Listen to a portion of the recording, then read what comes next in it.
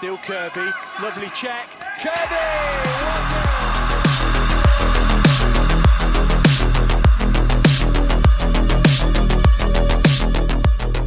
Welcome to the episode of Fran Kirby's Fight Club, your one-stop listen for all things Chelsea FCW, and of course, the greatness, the legend that is Fran Kirby. I'm Andre Carlisle, doing a little hosting right now, but I am here, of course, with Maryam. Maryam, how are you? I'm doing really good. I mean, I'm glad we're returning to the Fran Kirby Fight Club after I threw us into disarray last week. I just decided we were shifting, but we're back. I actually got to write about her today, which is quite nice. She returned for England, I believe, after 13 months. Cameo appearance against Belgium on Friday, which is always great. So feels extra special today. Yeah, absolutely. We had to. It was a long internal process. We talked about Shoka Nuskin Fight Club, or did we stick with Fran Kirby? It was tough. It was tough after the hat trick they tried to take away from her. By the way, did you see that? Yeah. So when I was doing the prep for that report, I saw, and I don't know why I didn't bring this up, but I saw that they hadn't they'd awarded that as an own goal, and I just thought that's too crazy. That's not real. And it was on the BBC report, so I never brought it up. But it only dawned on me afterwards that there was a real situation happening there where they had seen for it to be an own goal, but then I watched it happen, and I'm like, that was definitely all her. So I'm glad we won. We fought hard, and they gave it back to us. So yeah. It's such a weird situation to try and take that away and then give it back. Ah, no, just kidding. It's like, why'd you take it away in the first place? I mean, honestly, she also said she touched it, which, I mean, we're talking about a player here who bikes to the stadium. Like, I mean, come on. What's more trustworthy than that? It's a pretty interesting kind of start to your Chelsea career. Bike to work, no dramas or anything, score a hat-trick, and then you're off for the ball, bike back home. That was the real reason why I thought we had to shift in terms of the podcast name. But Fran's back. She's back. She's back with us. And yeah, it's nice to be back. And a good international break for both of them. As you mentioned, Fran Kirby got the start, not a start, but got an appearance for the Lionesses, and Shoka Nuskin scored again. She scored for Germany, which is amazing. So in this episode, though, we know Chelsea has no game because of the aforementioned international break. So we are going to talk about Champions League. The draws are there for the group stages. We're going to talk about those. Maybe talk a little bit about some very whiny Manchester coaches regarding the Champions League. We'll talk about that. May do a slight Villa preview. And then some of you left some mailbag questions we'll get into. One of them I'm not looking forward to answer. We'll get into that. We'll get into that soon enough. Okay, so Maryam, have you seen the Champions League groups yet? Yeah, I mean, I saw it a couple of weeks ago, and I looked at it and I thought it's an interesting mix. I think but first of all, can I just say no Wolfsburg? That's quite nice. We're always in the group with Wolfsburg, and it's just been like the same fixture every year. It just becomes, that scary feeling. But it's nice to have things change around. I mean, we do have Real Madrid again, which we recently faced, and I think I can't remember if it was that fixture or the fixture afterwards that we went out in the group stages, but.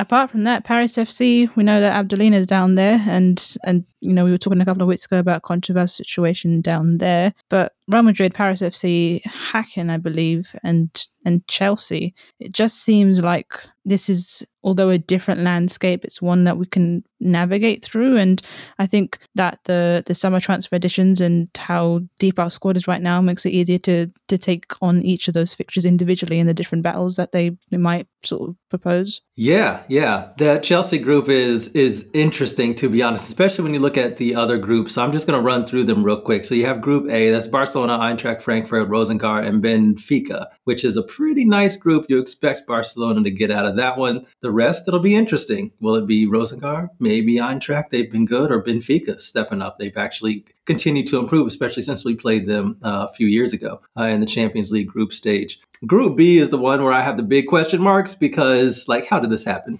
We've got Brann, we got Lyon, we got Slavia Praha and St. Polten. Just okay, fine. Just get Lyon straight to the group, to the knockout rounds. Okay, fine, whatever.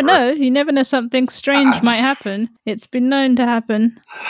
Not with Lyon, not in the convinced. Champions League. They'll lose a final maybe, but they're not that group. I'd love it, but I don't see it. This next group, by the way, Group C, is the one I'm excited about. But yeah, that's Ajax, Bayern, PSG, and Roma. That's exciting. That's really, really exciting. And then as Maryam mentioned, we got Chelsea, Hocken, Paris FC, and Real Madrid. Real Madrid will not have Caroline Weir more than likely, which is really unfortunate for them. She is super good and that team plays very differently when she's there. I believe she tore her ACL. And that's just really unfortunate.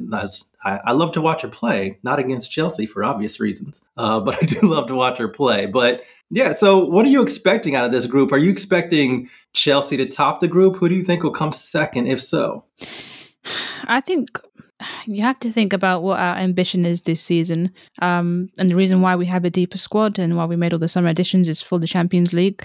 And I'm not expecting Emma Hayes to put out a B team in the WSL just because we're going all in for this. But you can expect a lot of rotation, and not every opponent in this team will require, Sam Kerr, Fran Kirby, Millie Bright, and Musovic, so it's all about which games you want points off of. But looking at this list, like you mentioned, no Caroline Weir for Real Madrid. Looking from international games, we know that a lot of the players that play internationally are made up of this team, and it's a difficult tie. It has been difficult for us in the past. We faced them before, and we couldn't. I think there's been a couple of draws. I think there was a 2-2 draw, and there was a 0-0 draw in previous Champions League group stage fixtures. And I just hope that isn't something we try to carry with us. I think that's maybe been a theme of recent campaigns where there's a lot of trauma. Not I wouldn't say trauma is a heavy word, but you carry a lot of weight, especially if you've been out in group stages, if you've been out in finals, if you've been thrashed in finals, if you've lost out in semi-finals. So I'm really hoping that we can get through the Real Madrid fixture. Now, the other two teams, I'll admit, I don't know a lot about. Hacken, that seems like something that we might heavily rotate for. I think they've already played a game. Yeah, they played a game against Paris FC. Am I right in saying that? Yep. So they already kind of showed that even against a team like Paris FC, there are going to be difficulties and issues. So I think that we can get to the top of the group. My question is, or my difficulty is whether or not we might try to, I'm trying to word this appropriately, rest players for this. It's not very ethical and moral, is it, to use this group to rest players for the league? So maybe we don't need to be at the top. Ooh, I think that would be dangerous if I'm honest. I'm just Emma hasn't done this before. I don't know why I'm being this wild and rogue. I just feel like the league this season has been much different, the same way this Champions League group is, and I'm just a little curious as to how Emma is planning on using all the players and rotating the squad. And whether some of these fixtures might provide those opportunities. I almost feel like, given the player recruitment, given what Emma Hayes has always wanted to do and been open about, winning the Champions League, I almost feel it's the exact opposite. I mean, we've won 4 consecutive WSL titles, and not that you want to say you don't want to win it, but if it comes down to if you need to rest players, and we'll talk a little bit about this too in terms of international breaks and what they do to players, but if you need to rest players because you see that their loads or wherever they are on their fitness or whatever, you're trying to avoid injury, keep them on a program, you're probably going to choose, maybe a weekend game instead of that midweek game is what I'm thinking, especially with Emma's ambition to win the Champions League. This is, in my opinion, a pretty difficult group. I really would have liked to see them spread out a bit more. I think Group C and Group D have a lot of, we're looking at probably 1 or 2 of Bayern, PSG, Roma, Chelsea, Paris FC, or Real Madrid not making it to the knockouts. And the way that these teams have performed recently, I think that'd be a lot. That's kind of intense. This kind of borders a little bit into the argument that we want to talk about later, but I'm going to stick to this Group D situation. Paris FC is the team that scares me, if I'm honest. Linda Caicedo is amazing at Real Madrid, but without Caroline Weir, I really do think that they're at a pretty big disadvantage. You just have to make sure that Linda Caicedo doesn't go bonkers on you for 2 games. But I think Paris FC is tough. I saw FB Ref, every now and then they'll post a list of stats, who's like a league leader and what. And they posted shot creating actions, a list of the French league so far. The first player, number 1, was from Paris FC. Number 2, Lyon. Number 3, Paris FC. Number 4, Lyon. So like they are a legit squad. We saw them take out Arsenal. We saw them take out Manchester United as well. That's not a squad to take lightly. Yeah, and I think just as you were talking, I was thinking that's the, like, you look at the two extremes of whether you use it to rest players or whether you're going all in. It's risky either way. And I don't know why I proposed that idea so safely. You are right though, it's risky because these are teams that are much further along or at different levels of development. And as you say, because of the restructuring and the expansion, we are now having teams that have different styles that are not similar to top European teams that have caused problems like low blocks or even like mid blocks. And we know that we've seen, as you said, Manchester United struggled against that, Arsenal struggled against that, and we've struggled against that in the past. The one thing I was looking at whilst you were talking, though, is our fixture list. I don't want to go too much into a tangent, but it's pretty much games every 3 days. And you know what? It's not so bad at first, where it's like 15th November, Real Madrid, 18th Liverpool, 23rd Paris, 26th Chelsea, and then there's a big break. But when we come back from the break, that's kind of when I'm worried because it's... Did you say the 26th Chelsea? Oh, yeah. Yeah, we're playing ourselves. We are playing ourselves. Yeah, our squad has increased so much that it's the A team versus the B team. The most difficult fixture of all. What's really happening is Leicester City, but that's also, by the way, just as hard because they're doing amazing there. Willie Kirk is absolutely smashing it. But as I said, there's a bit of a break, but when we come back, it's Arsenal, then Hacken, Bristol, Hacken again, Man United, Real Madrid. It's that phase where the games are coming every 3 or 4 days, and that's what this squad is for. But then it becomes very tricky to pick which game. You have to be tactical about that because we haven't always got it right in the past, which game you pick to rest your players. And looking at this fixture list, I don't see a game where I'm like, let's think about maybe possibly resting a couple of players. So that's the other concern, I think. Yeah, no, that's a big one. And to be honest, I think it's really going to depend on health. When do we get Guro back? Can we get Cat Macario in the squad? Like, how can we actually have the players available? Because if we have close enough to full fitness, even though there may be some fatigue around the squad, rotation hasn't been a bit of a problem because as well as raising the ceiling of the talent, we've also raised the floor. And so I think even if we have a rotated squad, we'll still be able to compete in all of those games, but you need to have the players available to put on the pitch. And that's the point for me. I just need players to get healthy and we'll see what happens. Okay. Let's talk a little bit about, or did you have anything more to say on that before we move on? No, I think we're good to move on. Okay. Let's talk about some of the fun stuff with the group stages and some of the teams that did not make it. You mentioned Wolfsburg. We also have to say Arsenal did not make it. Manchester City did not make it. Manchester United did not make it. And both Manchester coaches have been a bit cranky about the fact that their teams didn't make it. Skinner has some absolutely ridiculous quotes out there talking about how his team is better than some others that are making it. And I'm like, hey, buddy, you just got here. You have not been a perennial Champions League team. First of all, United was created in 2018 as a fully professional side, literally just qualified for the Champions League qualification round. Okay. So yes, you look at it on the men's side and you qualify, then you're in, right? It's not quite the same case in this league, in this tournament. And both have proposed changes because they feel that a lot of players not making it from their teams is a detriment to the tournament itself. I completely disagree. I personally think that you have to tip your cap. You have to look at what's going on with the other programs and say that, hey, if these teams are beating us, if we can't beat Paris FC, which again, as I said, are very good, then they've earned it. They've absolutely earned it. I feel like maybe I'm like you. I don't really understand what's happening here. Your argument is that you lost to a team because you didn't do your homework, or they were better than you. I think that's meant to be the aim of the game, but it's like I don't think that's a strong argument to say that we're facing really good teams early on. We don't want that. Well, that's the whole point. How do you challenge yourself? How do you learn? How do you grow? How do you, and it's not about it being unfair or not, because it's not like it's just happening to the Man United teams. It's not just, it's not a targeted claim at the Manchester teams. It's the whole point of this happening is to have a more expansive competition, and more teams are being able to have the opportunity to play in that they really wouldn't be. And that also involves more teams getting funding and prizes for just even qualifying, that we know can change players' lives. I'm looking at some of the quotes here as well. This is Gareth Taylor saying, "It's a shame because you lose teams of a good standard who should probably be in the group stage. It's obviously an inclusion thing where everyone has an opportunity, but I think what it does is we tend to lose against better teams." Again, it's really strange. As you were saying, Paris FC are a good team.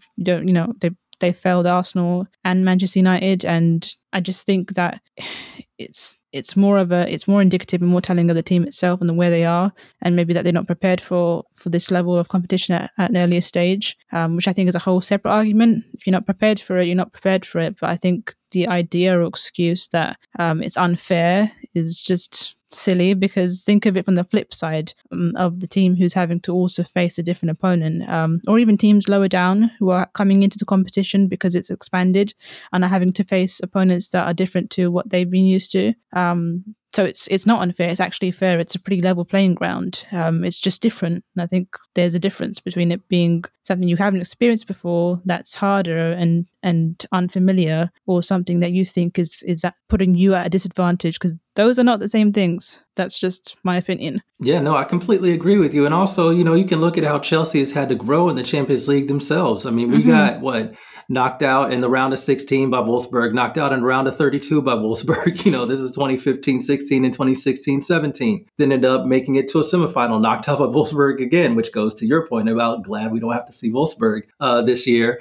But yeah, I mean, you just have to earn it. This is part of the competition. Now, if their argument was, let's expand the group stage, so maybe we have another group, maybe you have a Europa League where you can, bump up and join the Champions League, similar to the men's competition, I'm here for an argument about that. But to just say because you didn't make it that the competition is tainted because you think you have a squad that's better than some of the other squads that are still in, to me, that's like a very elitist attitude. And I really, really don't like it from pretty much anybody, but specifically Skinner, who, again, as I will say and reiterate, you just got here.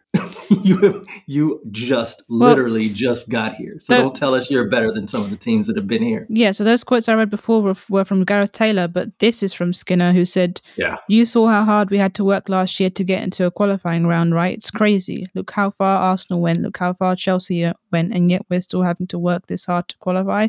Yeah, now that I read that, it sounds icky, but it's like, we had to work harder than you. Like, didn't he just say Arsenal and Chelsea? He didn't say nothing about Manchester United. You trying to ride what Arsenal and Chelsea have done in the Champions League and think you deserve something because of it? Such a weird stance. It's just they write themselves, really. But yeah, I think it's like, I would be prepared to have the conversation if it was something different, where it's like, we don't have the manpower or the too many games and we're stretched. But they're not even approaching it from that perspective, where it's like it's causing a technical or a resource issue. It's just we're having to work harder than you, which, funnily enough, is fair. We're all working hard. So the idea that this is unfair or that they're at disadvantage is just actually more walked backwards.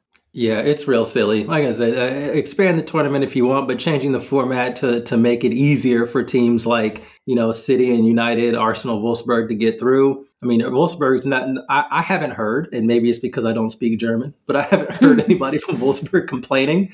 They've been in this competition enough to know that sometimes this happens. If you win your games, you get in the group stage. Sometimes you gotta go through the qualification round, and it sucks because you would like to just get in, but I kind of like this because you do have to earn it. Like, you have to earn the group stage in this competition. But also, the only reason why we qualified last year was because of, as you said, we had to work really hard, and then Barcelona qualified because they'd already won the league. So people think that they had this misconstrued idea that we got in by default or we didn't have to work for it, but we did, because the previous year we'd only got to the 16th. So we had to work really hard in the league to make up for that. And also manage that with a deep run in the Champions League in the next campaign. So people think that, using us as an example, or even Arsenal as an example, is just, I think, a bit weird because it doesn't apply. We had to really work hard to get there. And also we had several injuries and we were playing all sorts of weird players in weird positions, and we still made it to a semi-final. So what can you do? You really can't win. Yeah, it's really silly, but anyway, don't really have to worry about that. I do believe that there are changes either proposed or are going to happen. We'll have to recap those ahead of next season, perhaps, but hopefully they don't really alter it because of all this whining from the English coaches. Because it would be a shame. I actually really like the qualification process to get to the group stage. I think it's fun. Gives you Champions League football much earlier than it is on the men's side, and I think with you also get to see the progression of certain teams. Like Paris FC has been great to watch, not only because they've frustrated some of the teams I dislike the most, but they've just been fun to watch. And of course, because I said publicly that I really appreciate the way they play and I like them, of course, they're drawn into the group with Chelsea. So I have to deal with that. Oh God, no. Okay, let's move on. Let's do a quick preview of Villa. We know that we talked about it a little bit, but that is Chelsea's next game up. They play Aston Villa coming up. Let me see. What day is that? It's Saturday, November 4th. Trying to do the math. I think it's a 1:30 kickoff, or maybe no. Actually, I think this is a 12:30 kickoff. That's right. Mm-hmm.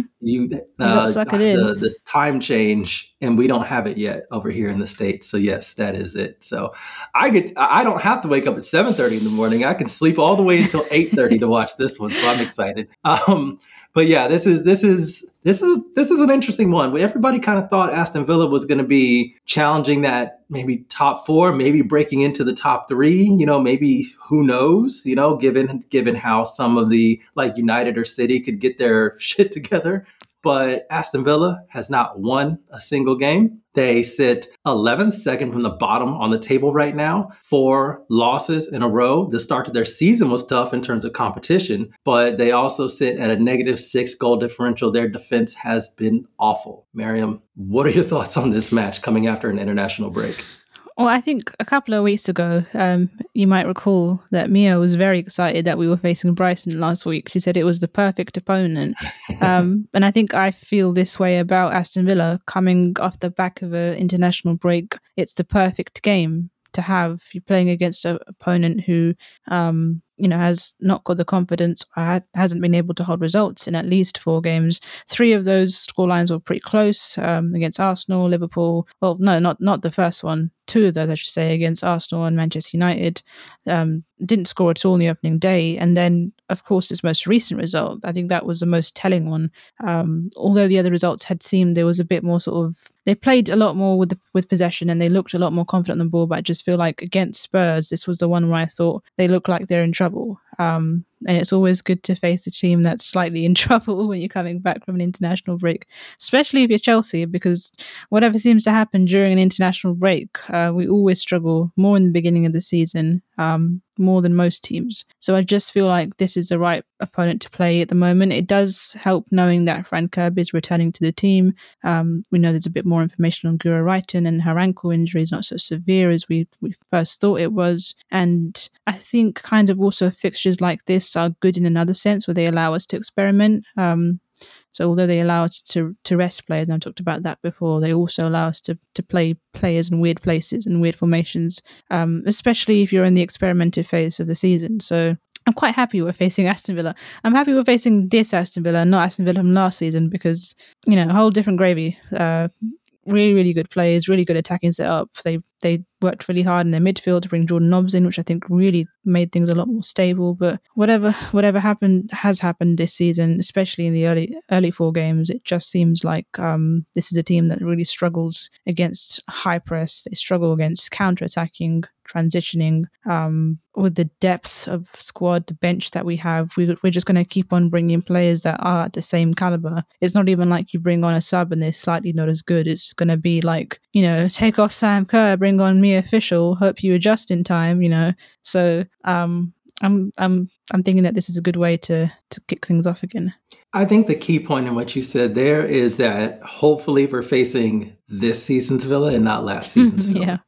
Because I honestly don't think they're that far away from last season's Villa. I think they've obviously struggled to show that on the pitch. I think, and a few people have pointed to this as their problem. Kenza Dali has not been in the squad, but apparently she is close to a return. I would not be surprised if she triumphantly made her return against Chelsea. But yeah, I'm a little scared. I am with you. If we get the Villa that's all over the place defensively, and given how they built their squad, it's not necessarily like in the past when I usually get concerned about games right after an international break, because Chelsea basically loses everybody. Like there's like 3 players at Cobham and that's about it. Like everybody else is on with their national teams. Villa has a few more, but they have a pretty good squad too. So a lot of their players, especially key players, are gone in other games. Some are even, across an ocean. I'm thinking about some of the players who play for Canada. So I think this is going to be an interesting game. I'm a little concerned about it just because of the international break. And maybe this is a good time to have that little discussion about how an international break kind of messes with a club squad. Because we see this quite often, men's and women's. I hate when you come back and have to play a game, especially that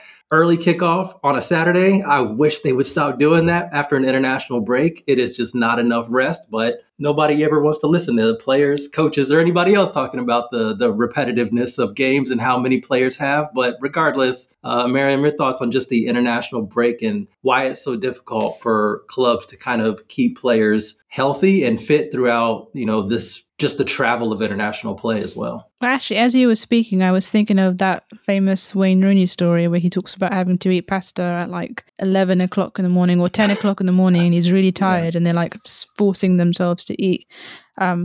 That's probably not with how much we progress with sports physiology and all sorts of nutritionist stuff, it's probably not the case anymore where people are eating pasta at 10 o'clock in the morning. But I hope not. I just feel like the whole thing about a 12:30 start in the morning is that you're having to really think more about what you're doing the night before. You don't necessarily have the sort of the morning to process things. You're going straight into the environment of a game day. There's no transition in which you can slowly acclimatize to things. And I think that has a real effect on your mental health and your sort of psychological outlook. More than that, though, and we spoke about this a little bit off air, I read an article somewhere, and for the life of me, I can't think where it was from. I will look afterwards, but it talked about how a big issue with international breaks is that because you have players from a lot of different countries traveling and moving in different patterns, it's really hard to get them all synced up on either a training program or whether it's like just drills and practice, or even if you're about to learn like a new formation or a new move for a specific game. And I think it's even harder when you have a deeper squad, and even more harder when it's an interchangeable squad, when the players are versatile and you're expecting them to play in different positions and move around a lot more with possession. So I think you see it of bigger teams. And one other example I can think of on the men's side is actually the Liverpool team. It literally happens all the time. We'll come back from an international break.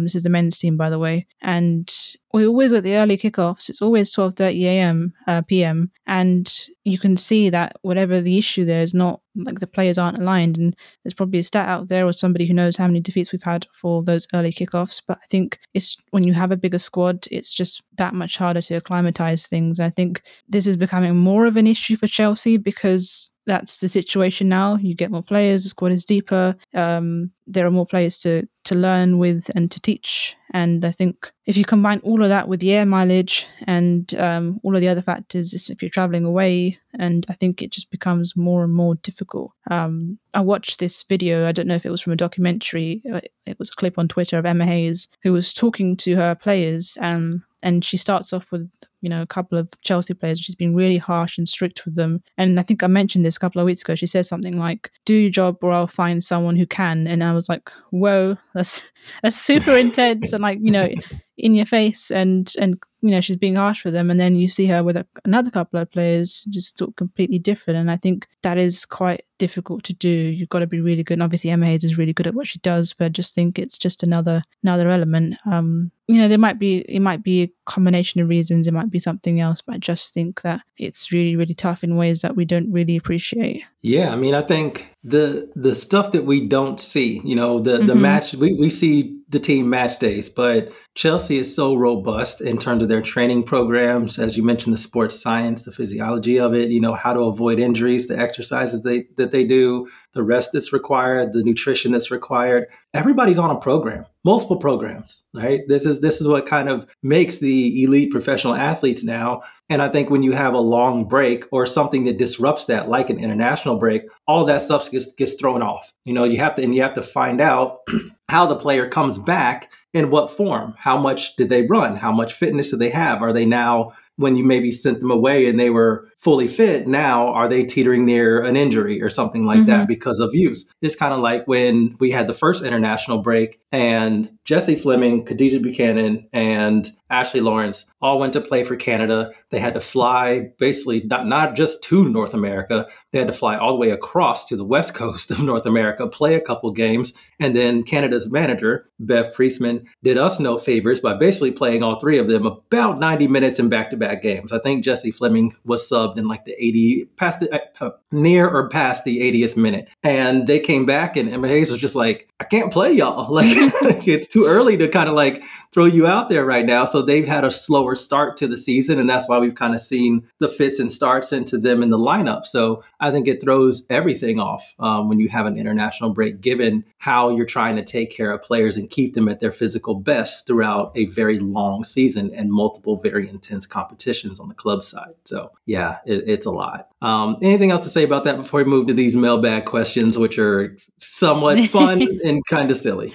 No, I'm ready to move on to the mailbag questions. All right. Let's start with, we've got one. I don't even, you know what? I should look to see who this one was from, but it mentions the broadcasters with low camera angles. I believe they're very much talking about that the game versus Brighton at Kings Meadow, where the camera angle was just the absolute worst. And then the camera person had a few drinks, perhaps, and things were just wonky and strange. This is Monty Gibbon on Twitter. Yeah, thoughts on that? Luckily, we don't get that too often anymore, but that was bad. The funny thing is, like, we've had issues with the FA player all like the last couple of seasons. It's usually been because you literally can't see what's like, it's so much static, you can't see what's happening. Like, there's been a couple of games where you're just squinting, staring at the screen, but I don't think I've ever seen a game like with those camera angles. And the other thing is that I didn't actually see that game when I watched the game back, because I was like, it can't be that bad. It was that bad. I felt sick. I felt like I was on a ship. It was bad. And I was feeling seasick just watching it. It was really awful. And I think it baffles me, because this is the WSL. This is the highest level of professional football in England on the women's level. And still, we're just having to put up with broadcasting that's just really subpar and not fair to the level of audience that's interested. How can we increase the viewership if this is what we're putting out?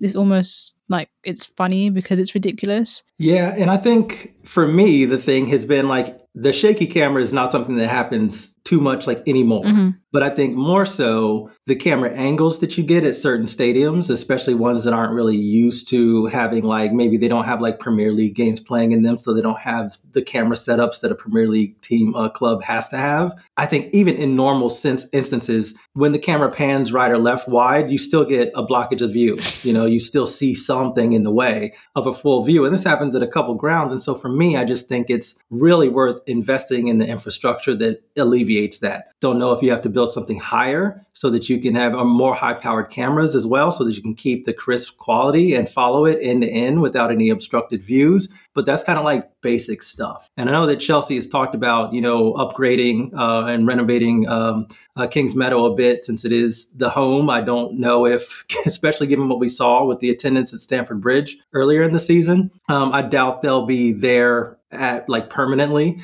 I don't think that's going to happen. And I honestly think that some supporters and players probably wouldn't want that anyway. Kings Meadow feels like a home. It feels like a bit of a fortress at times as well. But it's just the camera angle needs to improve. And I do hope that they invest in that and some other clubs around the WSL, some other grounds around the WSL, because it does get a bit wonky. Yeah, I do feel like this is an issue with smaller grounds as well, which you get to WSL and most grounds are fairly small. And there's been a couple in the men's side where, maybe like just listing off the top of my head, Fulham maybe, where you go and you can sense the camera angle is different because it's a smaller ground. But because the ground is smaller, they haven't compensated for that in wherever the camera is or where they're getting their footage from.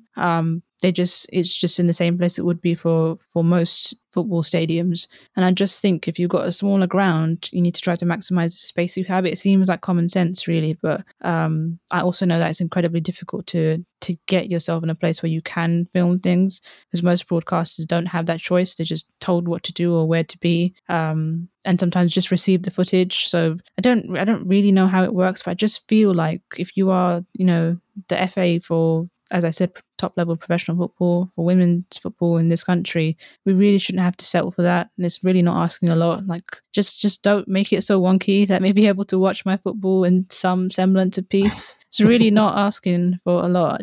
I just feel like it's the bare minimum.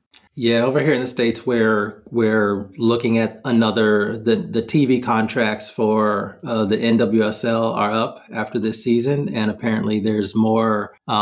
There are some things that are happening apparently behind the scenes in terms of a new contract being agreed. I don't know exactly who it's going to be with or what, but one point of emphasis has been just quality of the broadcast. Yeah, the players deserve it, the fans deserve it, and it has to look professional and be professional. Doesn't matter if it's, two bottom table clubs, playing one another. It still needs to be crisp. It still needs to be produced well. And that's kind of what I'm hoping happens both in the NWSL and the WSL, because the players deserve it. The product deserves it. And, it's going to be 2024 quite soon. Probably should have had this done already, but let's not go into 2024 with these types of issues. Okay, let's move on to the next one. The next one is from Vince Wright. I'm just going to read the whole thing. It says, with Christine Sinclair retiring from international football with over 300 caps and 190 goals, which, by the way, is the record for men's and women's. So if anybody asks you who has the most goals internationally, the answer is Christine Sinclair. Yes, she's a woman. It brings into focus the length of professional careers and how teams manage the transition between generations. How do you foresee Emma managing Maryam and Andre, Sophie Ingle, Fran Kirby, Millie Bright, and Sam Kerr? Interesting question. It's a very interesting question. And especially, again, keep going back to the same point, but with the depth of squad we have, I think you have the privilege, I should say, to be able to give those players more and more rest time. Kind of reminds me again back to the Fran Kirby piece I was writing today, and she talked about being one of the oldest players in the England squad. And she said, she's talking about returning from injury, where she was like, I know what I'm doing already because I'm one of the oldest players here. And that is kind of the perfect insight into how Emma Hayes manages that. I think the older you get, it's obviously cliche, the older you get, the more experience you get. But I think you also kind of learn a lot about your body and your mind and how that is in relation to how you play, and your manager becomes so much more in tune. Again, speaking of Kirby, we know how well her relationship is with Emma. There are times where I think there was a quote where Emma was saying she would know how Fran Kirby was feeling just by looking at her face. So you would know, and I think you develop a better understanding with how much you can do and how much you can't do. And I think a big way that we're going to have to learn that is going to be maybe slightly upsetting ways with Sam Kerr. Sam Kerr, who plays everything, flies everywhere, does everything. How do you adjust to that, from that extreme down to someone who needs more rest time, with Mia Official coming through, Aggie Beaver-Jones coming through the ranks, not even playing the striker up top and playing a false nine. You find different ways. And I know that Emma is capable of doing that just because we talk so much about her rotation, her experimentation. She has harvested, I don't know if that's the right term, recruited or scouted, harvested. God. Harvested. We're growing them at college. That's what we do. Well, it seems that way. She's scouted players who she knows are versatile on purpose. She talks about the profile, the tactical profile. That reason is so that player can play in as many positions as possible, so that whatever happens elsewhere, they can play in multiple positions. And I think this is a future outlook. It's smart. We're thinking again how we manage the next generation. So for whatever reason, those players mentioned, they're getting older, they get more injured, they're not around so much. We have this new crop of players coming through who are multidimensional, they're versatile, they're fluid and seamless in formations. And I think that's kind of how you balance that out. Because when players like Fran reach the age they're at, and Sam Kerr grows up, grows older, I should say, and they'll just know where they fit in. They'll know their body. They'll know how much they play, how much they can't. So I think it's less about Emma figuring it out, and it's more that it's a collaborative process, and also a process that you just become more acutely aware of. And it's we all grow older. We'll start to realize we're old when our knees stop functioning in the morning. Although I'm 24 and I feel like my knees do that anyway. It's kind of like it's a process, and we already seen Emma kind of do it with players like Anne-Katrin Berger, Magda Eriksson before she left. You could even say, like, consider Melanie Leupolt's pregnancy and how she phased her out, how she returned her back in. Like, Leupolt's was out for a whole season, but we didn't sign her back up. She came back in eventually. So I trust in Emma that whatever happens, she'll know. We should trust everything that she's done with Fran as a template for what's going to come next, I think. Yeah, I think that's a really good answer to that. I mean, I especially like you highlighting that, like, Fran Kirby and Magda as well. I think those are two very different scenarios. It's where I do think it can be kind of brutal. Like, I do believe Magda deserved a bit of a different end, but also I can understand why Emma kind of had to make that decision. It's a very difficult decision, especially when, the players, the coaches, everybody, they're around the team and one another a lot. Way, way more throughout a year than probably their own families. In fact, I'll say definitely their own families. Like, the team really becomes tight, but when you have a different aim in mind, you always have to have that. And I think for me, it's all about the communication and letting players know their roles. Like you mentioned with young players coming in, it's very, very important that they know how to do multiple things as well so that they can step in. Thinking of what Niamh Charles, right? We've talked about her quite a bit. Mm-hmm. It was rough for her at the beginning. She played multiple positions. She settled down to about left back or some sort of left wing back, left back, depending on the formation. But she's been really good this season, and it's been a lot of trust in her as well. And now she's being picked over players like maybe Ashley Lawrence, maybe Eve Perisset. So, I do think that you do have to get that. It's about the culture that you build within the squad. And I do think there's a massive difference in transitioning a team from, like, dealing with a newer generation coming in, which is kind of where, like, on the club level, we had to do it. You have to, one, grow the size of the squad, two, get younger, get more talented players in there. So again, you raise talent floor and ceiling. But for me, there's also a big difference in how you do it on, like, the national team side too, because I think about the US and what they're going through. That team is has been stuck in a transition period for years now. And you can't be slow with it. The club football affords you multiple competitions, especially the club like Chelsea. You can have so many games in one season. Obviously, league, you're going to be 2 cups, you're going to be in the Champions League. Like, you're going to have multiple competitions to be able to make this happen. Going to need to rotate, going to need to rely on players. Even as much as the U.S. Women's National Team, as many games as they play, still nowhere near a club season, right? So you just have to do it on a more accelerated level, and they have failed at doing that over the past few years. And I think that's why you see the difference in kind of like how it is different from club versus national team. So I think you're right. I like the way that Emma does it. Again, some decisions are very difficult. I don't know if I would have been bold enough to get rid of Magda and Pernilla at the same time. That's rough. Yeah. Macario coming in helps in one phase of that, but we're still kind of looking for that partner next to Millie Bright, who's going to be as consistent. We thought it was going to be Buchanan, hasn't been. Kind of been Jess Carter this season. Is that long term or not? And then what happens to Buchanan? It still creates a problem that we have yet to solve, but it was a move that I think I can identify more reasons to make it than reasons not to make it. And I just wouldn't have been bold enough to make it, but that's why Emma's coach and I talk on into a microphone on a podcast. No, I think you're right in just the idea that we haven't thought about how it worked with individual players. I mean, we'll be talking about Beth England maybe for the rest of our lives. Probably be taking that secret to her grave, and how that situation was managed. But then it's like you said, it just compares. Each player is different, and there's going to be things we don't know about. There was a reason why Leupolz wasn't hired. We didn't find a replacement for her. She came back a whole season later, but there was a reason why Beth England just couldn't fit into things. There was a reason why Magda had to leave.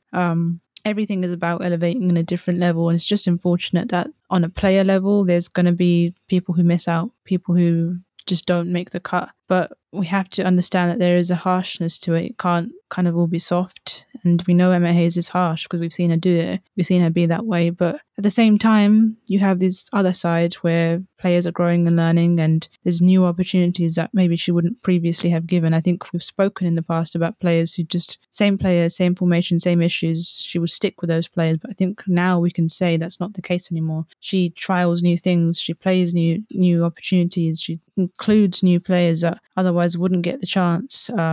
And so we just had to keep putting our faith in her. I think that's really the only way forward. Yeah, and like you said, definitely some growing pains, as you mentioned. The Bethany England one will always hurt our hearts because we love Bethany England, and especially her going to Spurs is rough. But I mean, it's tough. Did she deserve the starting job? Sure, absolutely. But over Sam Kerr, well, now you have a problem, right? And is she getting the games that she needs? Morals. Right, exactly. So it is difficult, but I kind of like where the squad is right now. And I love seeing Aggie Beaver-Jones get her first senior goal. I just want to continue to see Chelsea have a lot of promising young players in their academy and on loan with other teams, and some with the team, like Aggie Beaver-Jones. So I'm kind of excited to see what this new generation is, because in order to make it sustainable, you can't always raid the transfer market, though I will endlessly thank Emma Hayes for the work that she did this summer in this transfer market. I mean, Shoka Nuskin, Ashley Lawrence, Katarina Macario, like all players that I just absolutely love. But yeah, I also, me official, can't leave her out. Players that I absolutely love. But yeah, you also want to build something sustainable. And that means, doing it not solely through the transfer window. And I think we're starting to see quite a bit of that. And I like the players like Maryam and Sophie Engel are still around and still playing a role within the teams. Even though I don't know if we would have thought we'd be relying on Sophie Engel as much. But okay. All right. Now here's the question that we have to get to that I didn't want to. This is the one I wanted to avoid. This joke will never die. It will never end. I don't know why it persists, but PHFC, yes. I feel like Andre being taller than Wemby should have a segment on the podcast. If you don't know who Wemby is, Victor Wembanyama. Maryam covers the NBA a little bit. You tell the people who this absolute genetic freak is that I'm being compared to. I think the only way for me to feel fulfilled in asking and answering this question is for you to stand up, because I can see you and see how tall you truly are. I mean, like, how tall are you? What is it? This is the thing. I'm not tall. I'm like 6'1". That's it. It's tall. It's tall. Is it?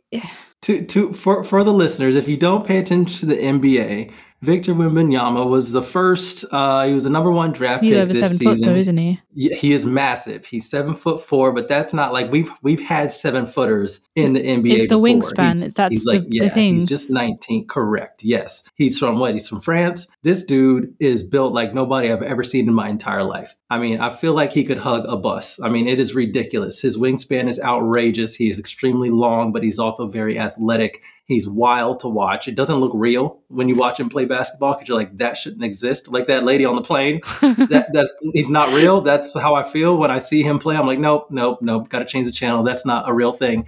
But again, I am like over a foot shorter than this dude. For some reason, the height jokes will not. What it is, the genesis of this is that some people saw me because I was at some NWSL, the NWSL championship thing, I think in 2021. And for some reason, everybody thought I was going to be short. I don't know why. I don't know what kind of energy I give off when I tweet, but people thought I was going to be pretty short. I show up and I'm 6 foot, 6'1", and people were like, oh my God, you're so tall. And now that's a joke that will not die. Again, 2021. I think just like the fact that you're being compared to a generational phenomenon, I think that's just because people are seeing like like this much of you on a screen, or even like if they are seeing you on a screen, and then suddenly you stand up and they're having to crane their necks in ways that they probably never stretched their necks before. And it's just, you know what's funny is that because of this, so this started out with people be like, oh my God, I didn't realize you were that tall. And now when I see people that meet me for the first time, they're like, you're not that tall. And I'm like, I know. It's like I never said I was. Both ways. It's just, you get hurt in the process. I wonder, maybe it's not you. Maybe it's just that a large proportion of the people listening and your friends are short. Maybe we're the people, my people, the short people, the 5'4" to 5'8". I think you're you're just. This is also part of the problem. It's a soccer crew, right? And most soccer players are pretty short. I mean, Lionel Messi, he's tiny. Most players like Fran Kirby, was Fran Kirby like 5'1". Like so most small. Soccer players are pretty short. And so I stand out among soccer players, sure. But I'm not a giant, I promise. We might have to, we can't confirm anything. We might have to get a measuring tape and compare some things. We don't call up the San Antonio Spurs and let them know that there's another Victor Wembanyama out there in the world. They'll be so disappointed. He's not the only one. I do not play basketball at all. He thought he was special. He did not meet Andre. I mean, I wish I could. I'd love to play in the NBA for one season, like sign a contract, get the money, sign for one season, and then retire. That's how I would do my NBA career. How many points do you think you could get how many baskets do you think you could get in a game? Me now, currently, as I exist. Yeah, I mean, you're a tall dude. You're built for the NBA. Zero. Not even. I'd be the most embarrassing player to have ever stepped on a court. Yes, it would be awful. I recently got in trouble with a few people because I said that I think I could score. I forgot what the question was, but I said I think I could score quite a few points through fouls, just because I'm sure I've got the elbows going for me. Right, this is my plan: elbows in, get your tactical fouls, free throws without being contested. I used to play basketball, and this really upset some people. So, well, I'm one of those people it upsets because here's the problem: they're not going to have to foul you. that's the problem. Get the elbows in, elbows, feet, they're not going to have to foul you at groin, all. No. They are unreal athletes. Maybe if we were talking about like the 90s, perhaps. But nowadays, I would not want to be on the court with anybody out there. They are absolutely unreal. No. I urge everybody. First of all, I'm part of the Go to Games campaign for like women's soccer. So like, yes, go to as many women's soccer games as you can. But if the NBA happens to be anywhere near you, go to a game. Because my first experience, I've seen LeBron James play once. I was not even like courtside or anything. It was kind of like mid-level. And I was like, that dude is ridiculous. He's built like a tank and he moves faster than everybody else. It shouldn't exist. But like everybody out there is just absolutely outrageous in terms of their level of athleticism and physicality. And just no way. Just absolutely no way. No. 0 points for me and -0 points for you as well. -0. I do not accept this. I hope that if there's any NBA people listening to this podcast, they would reach out and besmirch Andre for his insults, negative points. God, I don't want us to end this episode on that sour note. All right, then I'll do this. Well, thank you for listening to Fran Kirby's Fight Club. This is me, Andre Carlisle, who would never score a point in an NBA game, and 20 points a game in the waiting, Maryam over here, NBA baller, just waiting to be discovered, joins me on this podcast. I thank her so much for her time and sacrificing millions to bring you this podcast.